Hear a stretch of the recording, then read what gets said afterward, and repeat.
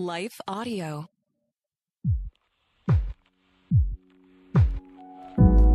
You are listening to The Beckett Cook Show with your host, Beckett Cook. For more information about Beckett and his ministry, visit his website at beckettcook.com. To help support the podcast, visit patreon.com/The Beckett Cook Show. Please consider subscribing to the podcast and leaving a 5-star rating.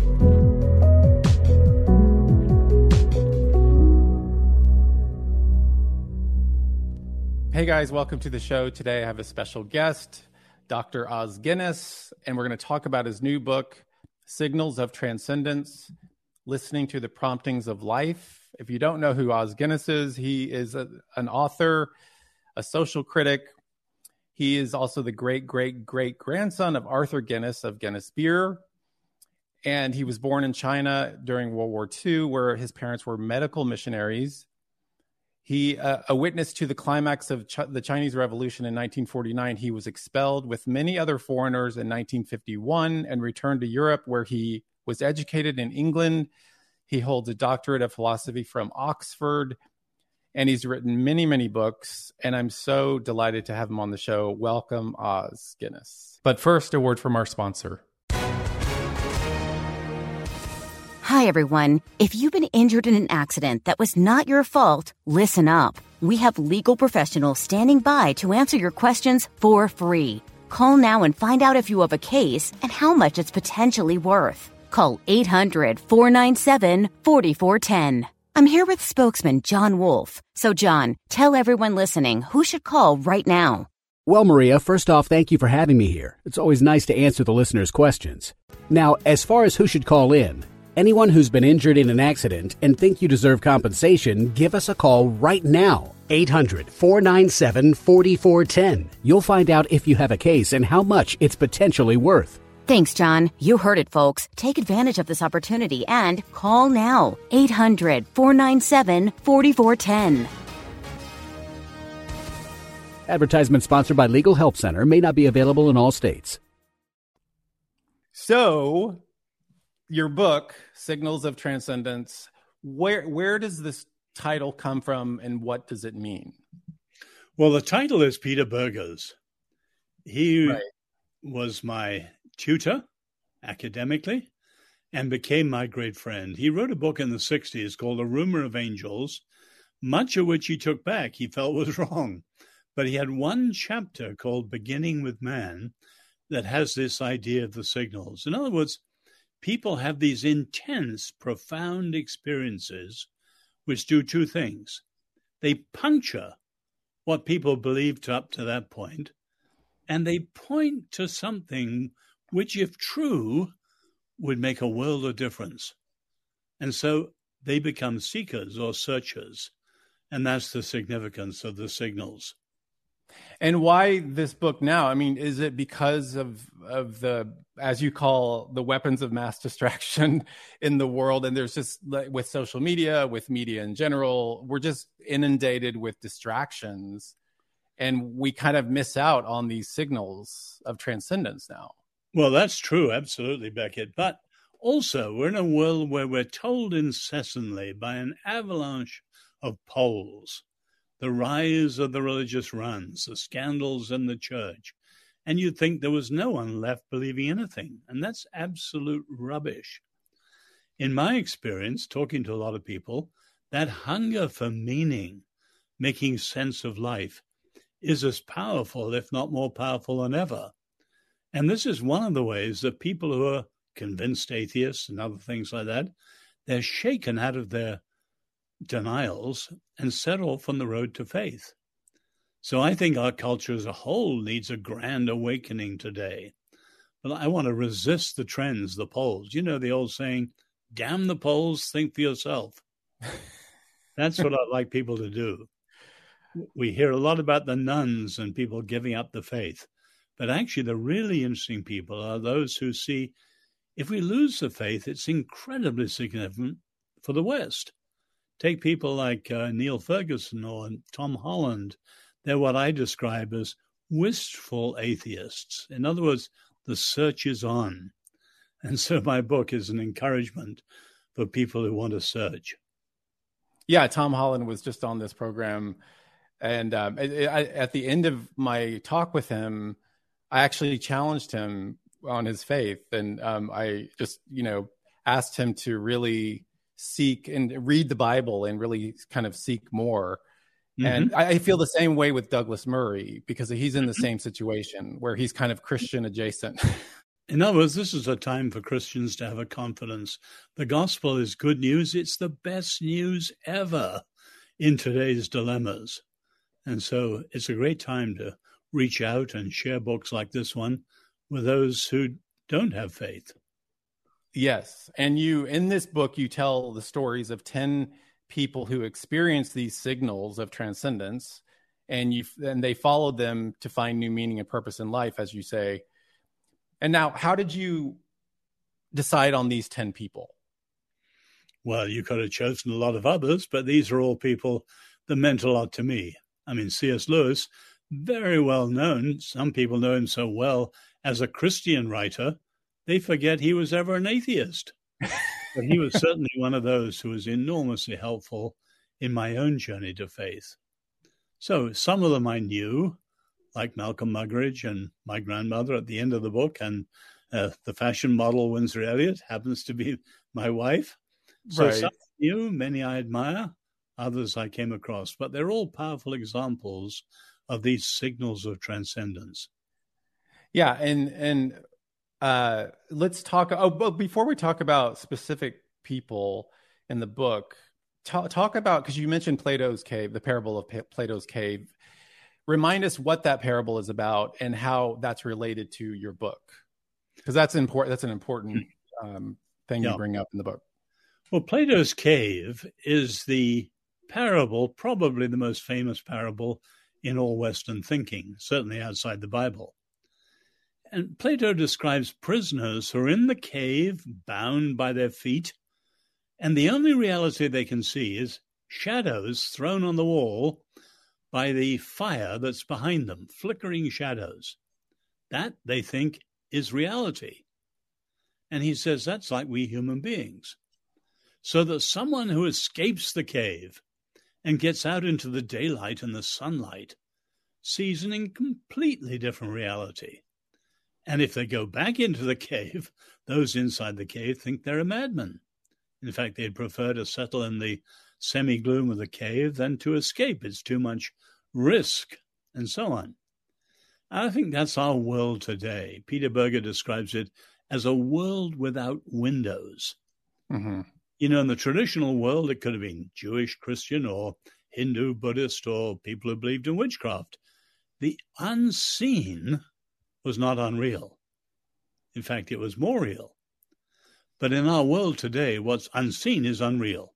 The real world, business, science, technology, and so on. So we're living in this windowless world. But many people, that's their shrunken reality. And we who are followers of Jesus want them to see the sunshine and to escape the cave and see there's something more. Yeah, you mentioned, I forgot who it was, but someone who talked about kind of the shrunken bed that people try to sleep in. Who was that? Procrustes. Procrustes, yeah. Greek innkeeper. He would have his guests in. If their legs were too long, he'd chop them off. If they weren't long enough, he'd stretch them. In other words, he had his ideas and they had to fit that or else. And that's kind of like modern people today.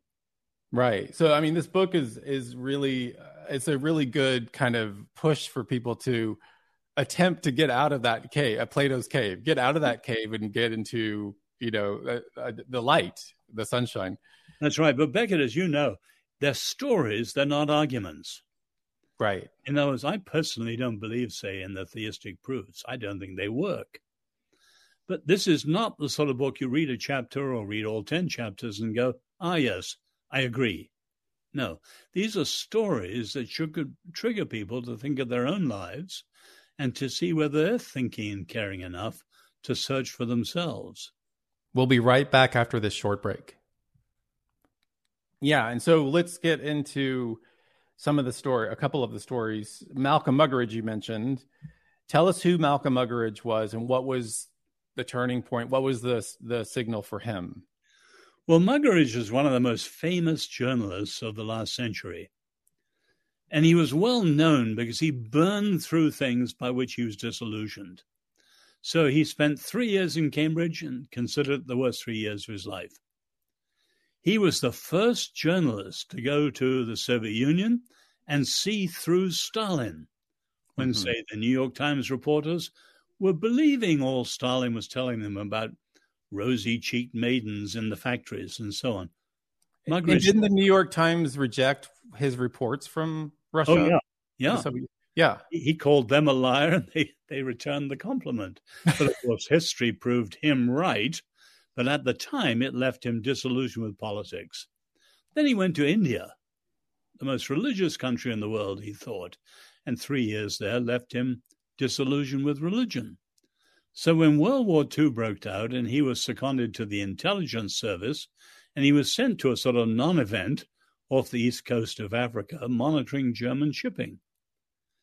And eventually one night, as he said, sitting there with stale smoke and stale beer, he thought, well, there was at least one death he could procure in the war, his own. So he decided to commit suicide, undressed and began to swim out into the ocean. But just before he sank, he looked back over his shoulder, and the lights of the little cafe, the village he'd left, suddenly, for the first time in his life, struck him as home. He wasn't a stranger in a completely strange universe. There was home. And he said it was like a light shining in Plato's cave. And so he swam back, and for the next decades of his life, he became a seeker to look for the foundation, the grounding of how there could be home in what seemed to him up to that point a homeless world. It was the signal that turned him around and set him off on the search. And how long between that moment in his life did it take for him to actually come to faith in Christ? I think it was about more than 20 years. Wow. Quite a while. He looked at all sorts of things, and he was known as someone who debunked things, as his biographers, many of them say. He knew what he disbelieved long before he knew what he believed. But that search is what spurred him. Yeah. And then he became, a very committed Christian and an evangelist. He was the one who put Mother Teresa on the map with his brilliant documentary, Something Beautiful for God. No one knew about her before that. Oh, that's right. Okay. And what year was that documentary? It was in the 70s, right? No, I think in the 60s, but I'm not quite sure. And then in another chapter, you talk about Tolstoy, and this has personal significance for me because with the death of Ivan Ilyich, his novel, I read that novel in high school, and I remember it having a strong impact on me. Just the idea of death and how, powerfully written, of course, that novel was. And then his novel Anna Karenina, also long before I was a Christian, which I became a Christian 13 and a half years ago, but long before I was a Christian, when I read Anna Karenina, I remember when I got to the part with Levin, which was supposed to be, that character was based on Tolstoy himself, from what I understand. But Konstantin Levin was mowing the grass with a scythe that he grabbed from a peasant, and he was mowing the grass. And I just remember, I think he had this kind of conversion experience while he was doing it. It was like a very long, beautiful series of chapters that Tolstoy, writes about. And that his conversion experience really, really impacted me. So talk about Tolstoy. What was his signal of transcendence? And let's talk about what happened with him. Well, it was an unusual one, but you'd think more of us would be struck by it, which is mortality. Now, if you think, he was probably the most famous novelist in the world. He'd written War and Peace and Anna Karenina, as you said. He was immensely famous and extraordinarily wealthy, the count of a huge estate with thousands of serfs and his wife, and I think up to 14 children. I mean, no one could have looked more successful and happy. But as you said, that moment when he was struck by his own mortality. And so he asked himself, if the absolute inevitability of his death, what did it do to his life and all his success? It made of it nothing. And he became obsessed with it, and that signal drove him on until he came to his rather somewhat eccentric faith, which was the faith of the Russian serfs, the peasants he saw around him. But it was mortality that struck him. Now, as I said, that's rare. You mentioned it. I was at a bar the other night, not very long, and the man next to me said, I hear you're a writer. I'm trying to write a book because I've been struck by my own death. He said, I'm 41. But I've been forced to think about death. So relatively rare, but one which people think about is profoundly moving. Now, did he write The Death of Ivan Ilyich before or after that moment of... After, I think. And then he describes it in his book, Confession, which describes a very serious intellectual search. He was no slouch. And he really thought through all the options. So when the signal sounds, it raises the question that constitutes the seeker, the searcher. But they've got to do the search. And for some of them, it's a long, arduous process, like Muggeridge for several decades. For C.S. Lewis, more than 10 years. For W.H. Auden, just a few weeks. In other words, the search can vary.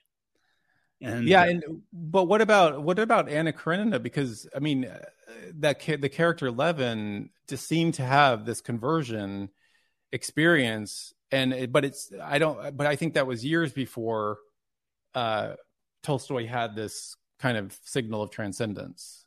Well, artists often have that intuitive glimpse of things that they don't fully understand at the time, but you can still write it brilliantly. Right. So I see that. It was later they began to see the significance. He gave his famous picture. I may not be describing it quite right, but someone fleeing a monster. I heard this in China when I grew up as a boy. It's an Asian story too. Someone's fleeing a monster, and they discover a pit they leap into for safety. But to their horror, as they're jumping down, they see a dragon at the bottom of the pit. So they hang on to a branch, and then to their horror, you see the branch is being gnawed by a white rat and a black rat, and eventually the branch is going to give way. So there's a tiger above them and a dragon below them, and this for Tolstoy is life. And the white mice of daytime and the black rat of nighttime was slowly eating his life away, and death was at the end of it. Yeah, and you mentioned in that chapter on Tolstoy, you mentioned his contemporary Dostoevsky, who wrote what I consider it's probably my second favorite novel next to Anna Karenina, Crime and Punishment. Talk about Dostoevsky, because I didn't know that. I didn't know that he had this kind of mock execution that kind of what really led him to faith. So can you talk about that? Yeah, his was very different. And he was a member, not a left-wing group, but a somewhat liberal group under a very repressive czar. So he was arrested, condemned to death, and imprisoned in the fortress of Peter and Paul, and then taken out to what he later discovered was a mock execution. He didn't know that. So there he was, blindfolded, tied to the stake, the drum beat rolling, and so on, and he thought he was seconds from his own execution by gunfire. And then the Tsar reprieved them. In other words, a kind of psychological terror. But his contrast with being seconds from death, and then the glory, the wonder, the springtime renewal of life, gave him that incredible sense, quite the opposite of mortality. Life. What was the wonder of life that he needed to discover the meaning of? And what led to that mock execution? Well, he'd been a member of this group. As I say, they weren't Marxists, so that came much later. But they were just a group of young men discussing the repressions of the Tsar and talking about literature and so on. Not very radical, but when you have a very repressive Tsar, anything questioning him is radical. And that's what he paid for. Right. And then you in one of your chapters you talk about Windsor Elliott, as she was called, who happens to be your wife, and she had this moment in Paris, right, at Salvador Dali's a party of Salvador Dali. A bunch of other people were there, and she met Dali's pet cheetah. And that kind of led her talk about that. How did that impact her? What was her reaction to that? We'll put a bit more of the story in. Like you, she came from California. So she went to Westlake School for Girls in USC, and on a whim, went to San Francisco on summer vacation and tried modeling, and did so incredibly well. She went from San Francisco, never went back to USC, went from San Francisco to Toronto to Paris to New York, and found herself a Ford girl at the age of 19 on the front cover of Vogue. And she was engaged to a photographer who was also a French baron and a multimillionaire, and a friend of the Duke and Duchess of Windsor and many of the celebrities in France. So they'd go to Paris for the weekend like some people would go down the road. And one weekend, as usual, they were in a party at Salvador Dali. Imagine Dali, ground zero for surrealism. You know, the men wearing gold-encrusted Nehru jackets. Once a woman had an entire antler in her hair. I mean, incredible surrealism. But amidst all these glamorous celebrities, Dali had his pet cheetah, Babu. And Jenny looked at this, Windsor looked at this magnificent creature, defanged, declawed, desexed, de-everythinged. And suddenly, looking at it, it just seemed a caricature of everything it must have been born to be. And she looked up at the people, all these celebrities with all this fancy dress, and she thought, my goodness, so are we. And it was as if an abyss of meaninglessness opened up. And she said to her fiancé, we've got to search for the meaning of life. She'd grown up in an atheist family. And that set her off on the search, that little pet cheetah. Wow. And I mentioned this to you. I had a similar experience 6 months before I came to faith in Christ in 2009.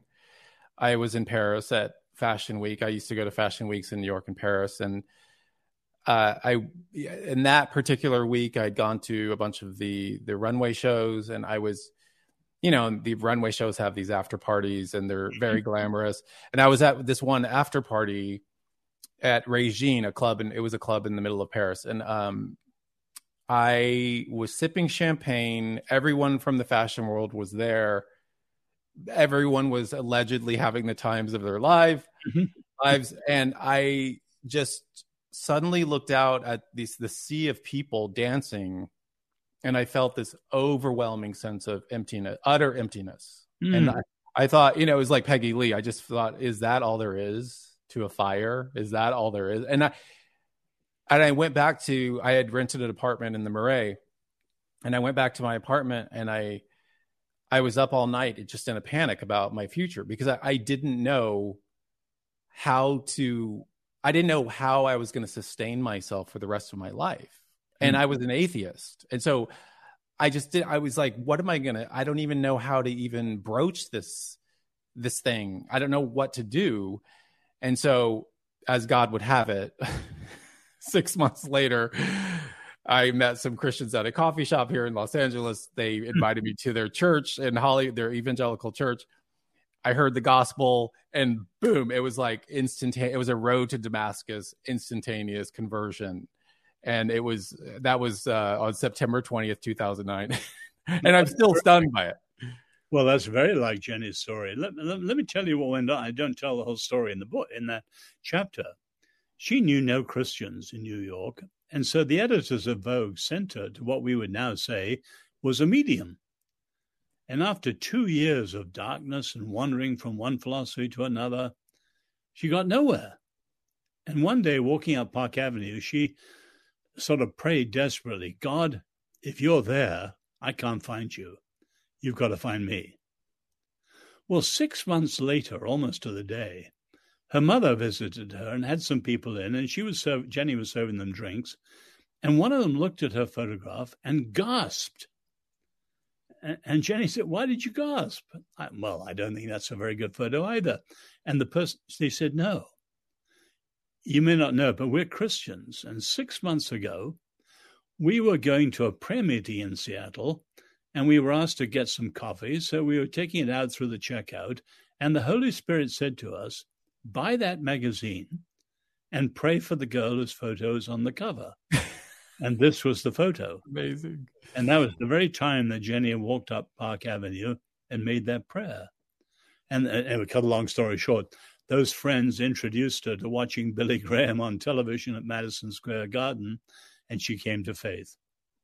Wow. So how long was that between from the moment in Paris at the Salvador Dali party until she came to faith?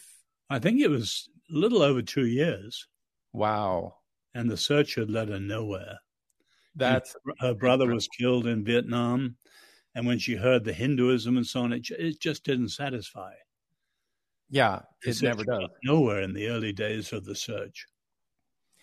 And I would be remiss, and we're going to end on this, but so what was because you have a very dramatic, your childhood was very intense, very dramatic in China.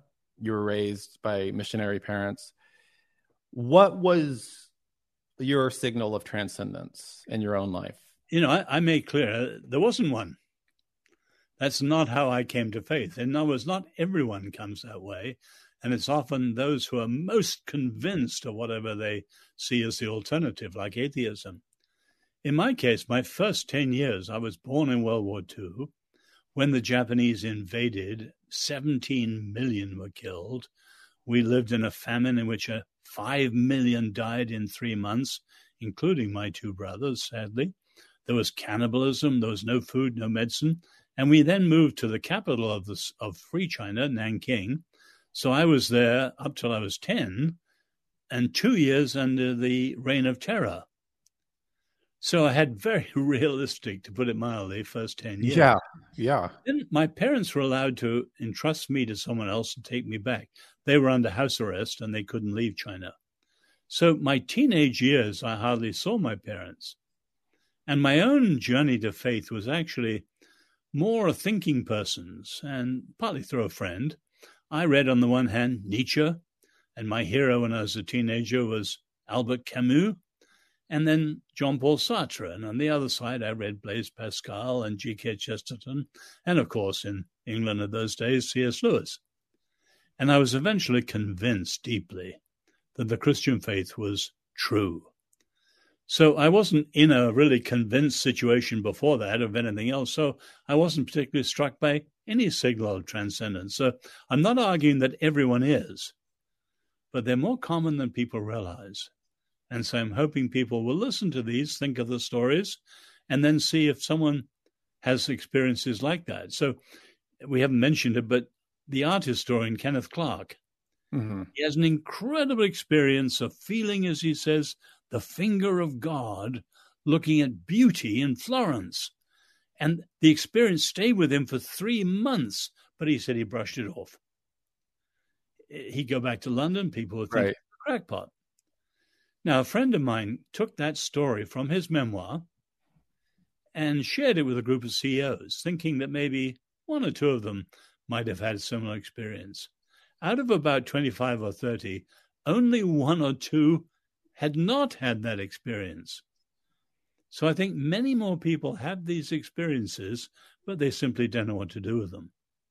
Yeah, and as I mentioned, I mean, the 2 experiences I actually had a few other kind of those moments in my life since I was young.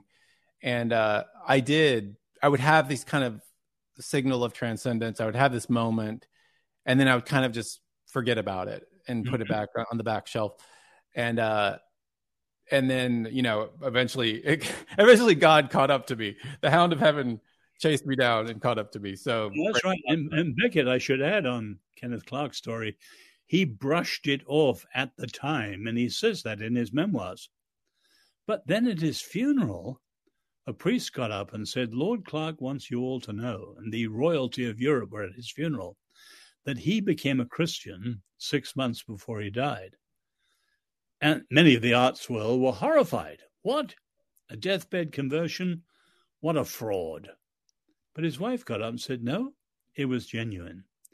In other words, he brushed it off at a certain stage in his life, but then came back, thank God. In other words, it's never too late. It's never too well. I mean, that just reminds me of Oscar Wilde had a deathbed conversion, essentially. What's your understanding of Oscar Wilde's conversion at the end of his life?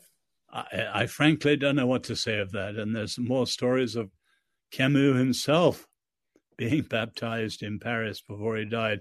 I hope that's so, because I greatly admired him, but I don't know. Yeah. Well, we're going to leave it there. Guys, the book is Signals of Transcendence, Listening to the Promptings of Life. Thank you, Os Guinness, for coming on the show. I appreciate it. My pleasure, Beckett. Thanks for having me. All right. Thank you, guys, and we'll see you next time. Thank you for listening to this episode of The Beckett Cook Show. Your support makes this content possible. All episodes of The Beckett Cook Show are also available on YouTube. For more information about Beckett and his ministry, visit his website at beckettcook.com. Thank you to the team at Life Audio for their partnership with us. If you go to lifeaudio.com, you will find more faith-centered podcasts about prayer, Bible study, parenting, and more.